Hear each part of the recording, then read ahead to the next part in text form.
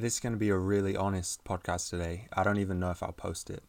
I've just recently been finding the more honest and more true to myself that I am, the more it pays off.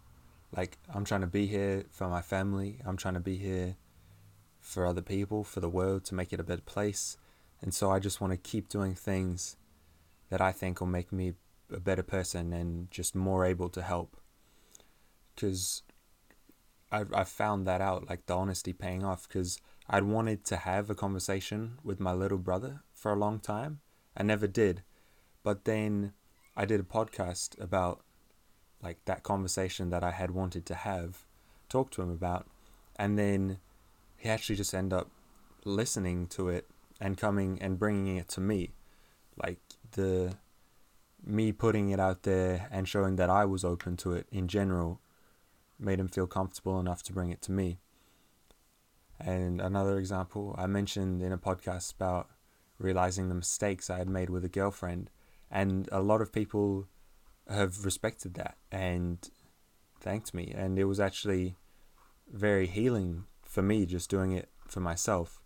So today, I guess I almost just intend on a little bit of therapy for me, but I still could share it because I know the lessons and struggles that I go through can be very common ones. And I think the worst kind of suffering is silent and lonely suffering. So I want to make it very clear and put it out there to people that they aren't alone. We're all here together and anyone can share with anyone. Honesty is healing. So I think this episode today will probably be called Letter to My Dad. And I love my dad incredibly much. I'm incredibly grateful to have a father that's been in my life for my whole life. I was taught a lot by him, and now I'm learning a lot from him. I think there's a profound difference, profound nuance between those two. The journey of transition from being his dependent child to his adult son has been and is continuing to be one full of constant growth. And this began at 14. If you know about chakras, you understand how the years of your life correlate to the phase of development you're in. 0 to 7, you're developing the first chakra, the root chakra. The theme of the first chakra is safety and security. And if you think about it, it makes sense. A baby is dependent. It has to be kept safe. It's in a stage of exploration and discovery of a world where every single thing is a threat. When you think about it, even a large bottom taking a seat on the couch is a massive threat when you're a small child directly in the line of fire of that butt. So that's the first chakra, 0 to 7. Second chakra is associated with the 7th to 14th year of your life, and third begins at 14 and goes until you're 21. Now, the themes of third chakra is personal power, independence, self-control, self-motivation, a whole lot to do with the self. You know, up until 14, you're incredibly reliant and dependent on older people. You're still not doing very much for yourself. And around 14 is where this begins to change. And just an interesting side note here, many ancient cultures, many tribes, many peoples of whom we're descended from, did not have the concept of teenagers in their society. You were a child until you became a man. There was one or the other. There was usually some form of rite of passage, and that marked your transition. Fail that, and you were still a child. And adult children were not commonly tolerated as they far too frequently are today. We're seeing a lot of hurt, weak children in adult bodies. My generation is being looked on as more and more pathetic. And of course it's true, because by and large, we're a generation of children trying to become adults that have been raised by adults who they themselves are still stuck as children. That was a little segue, but yeah, 14 is the age at which you begin to break off from your dependence. What we call teenage years are very commonly associated with links and bonds between things that teenagers were very connected to as children, these links being severed. Like there's that switch from no matter how into Ben 10 you were, Now there's no chance in hell you'd be caught dead wearing a Ben 10 school bag. Entire mates and friend groups can change, and parents be rejected and dismissed and ignored, because it's the time where you actually are supposed to find things out for yourself. Self-control, self-motivation, independence, all of these things rely on you having a self and a sense of self. And so in order to learn and do any of them, you actually have to have a self. And so that's what this period is, self-discovery. What do I actually like and dislike?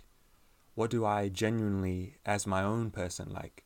I know I liked a lot of food, but is that just because that's what mum and dad put on my plate? I know I'm into Disney Channel, or is that just because that's what mum and dad allowed me to have on TV? You start to discover these things, and that's what you're supposed to do. That's how you become the unique, individually talented you that has your own personality and unique lens on life and provides that value and content to the world. Now, so far, I've entirely avoided talking about myself, so I'll bring it back to why I brought this up. As a child, I was extremely close with my parents. We always hung out as a family on weekends, had dinner together every night, all watched TV together until bed every night. I had no clue there was even any other way to be. I had friends and play dates and hung out with mates, but honestly wasn't hanging out with them as frequently as others because I was busy doing awesome shit with my family, and I'm lucky and extremely grateful for that. And then, as pretty much everyone around 14, 15, I guess I did start hanging out with mates much more, and just inevitably things became different. And there's no issue with that. But where the struggle has been, or not struggle, just opportunity for learning between me and my family has been, is that I'm extremely blessed for my own self-discovery and learning to have taken place in such a fashion that it's resulted in the things that I find valuable and that I know I genuinely like and love, not just what they put on me. And these things are incredibly vastly different from theirs, and also just incredibly different from anyone in their social circles. Now, I imagine a lot of people going through this stage of development like me think the same, they just can't seem to understand, and it's very foreign to me. I mean, foreign to them, but I think, obviously, from my own opinion, I am quite different to them. It's not just like my dad raised me playing soccer all the time and then I switched and went to cricket. No, I'm lucky enough to have had my entire life changed. If the cricket example were the case, even though I'm sure there's some parents out there that would even struggle with that, they could have just transitioned into putting up with a new sport. Now, I think the lesson here that's relatable to everyone my age is I'm different from my parents, and I can still entirely love them, but firstly not want to follow in their footsteps, I guess, but also to have my own core values and ideas that might entirely go against theirs. And I guess I'm discussing this for my own learning, but I don't quite know what you're supposed to do when family have core ideas that they hold that oppose other members of the family's core ideas. Well, I say I don't know, but the obvious answer is it's love either way. It's love and acceptance either way, because that's the only thing that you can ever have. I posted a quote on my story: attachment is the only thing that causes unhappiness. Attachment is the one and only source of unhappiness. It's acceptance, tolerance, and just realizing, even if someone's wrong, it's their truth and it's their understanding. And I guess the opposite of acceptance is fear, because I have my own values and opinions, and I think anytime someone tries to talk me out of those, I think it's just well, you have to love them for it, because they're doing it out of their fear that my opinion, which is different to theirs, and they hold that opinion because they think it's the safe one. So therefore, mine is not safe, and mine could be dangerous, and it could actually be harmful to me. So I guess seeing the love in it is that they're just looking for help for me. So that's just what I always try to keep in mind when I have a disagreement with my family.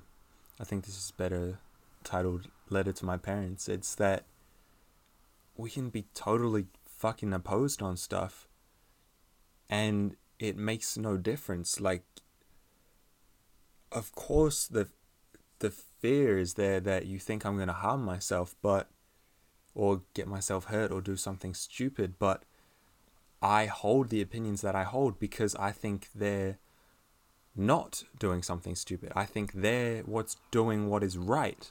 And at the end of the day, I wish they had my opinions as well, because I hold my opinions because to me, they are the ones that are safe and that would make their lives better and help them more. And so both sides are having this conflict and this disagreement and the argument over... Sorry, I got interrupted there. I was just trying to express that the arguments and whenever your parents are... Well, I think the reason for so much perhaps frustration and aggression and conflict and the perhaps not nice presentation of their views to you or to me, it's just coming from like all that anger and frustration they're expressing is... So the amount of that's coming out, you have to realize, is equivalent to the amount of fear that they're feeling on the inside, because they're worried that if you don't do what their opinions and values are telling them is the right thing to do, they fear you'll get hurt. So I will leave it there. I'm in future going to do much longer podcasts with guests. This is already the longest one I've ever done. Thank you if you made it to the end. I really, really hope this helps you. Some people listening might not be teenagers, but maybe keep it in perspective if you ever get frustrated with children. It's that understand that you're coming from, like, all your anger is coming from that fear and that wanting of them to do well and live well and be happy, but make sure that your anger of expression of that fear, like, get the point across and help them out without subtracting from their life by trying to make it better. I think that's what's happening a lot in the world, is we're trying to be good in ways that are horrible. Everyone's good on the inside. Everyone can tell what's good and bad. We all have a moral compass. We all are made from love. We're here for love. But sometimes we just get a little confused in how we go about it. I hope this was helpful. I'll make more soon. Have a sensational morning, afternoon, or evening. Goodbye.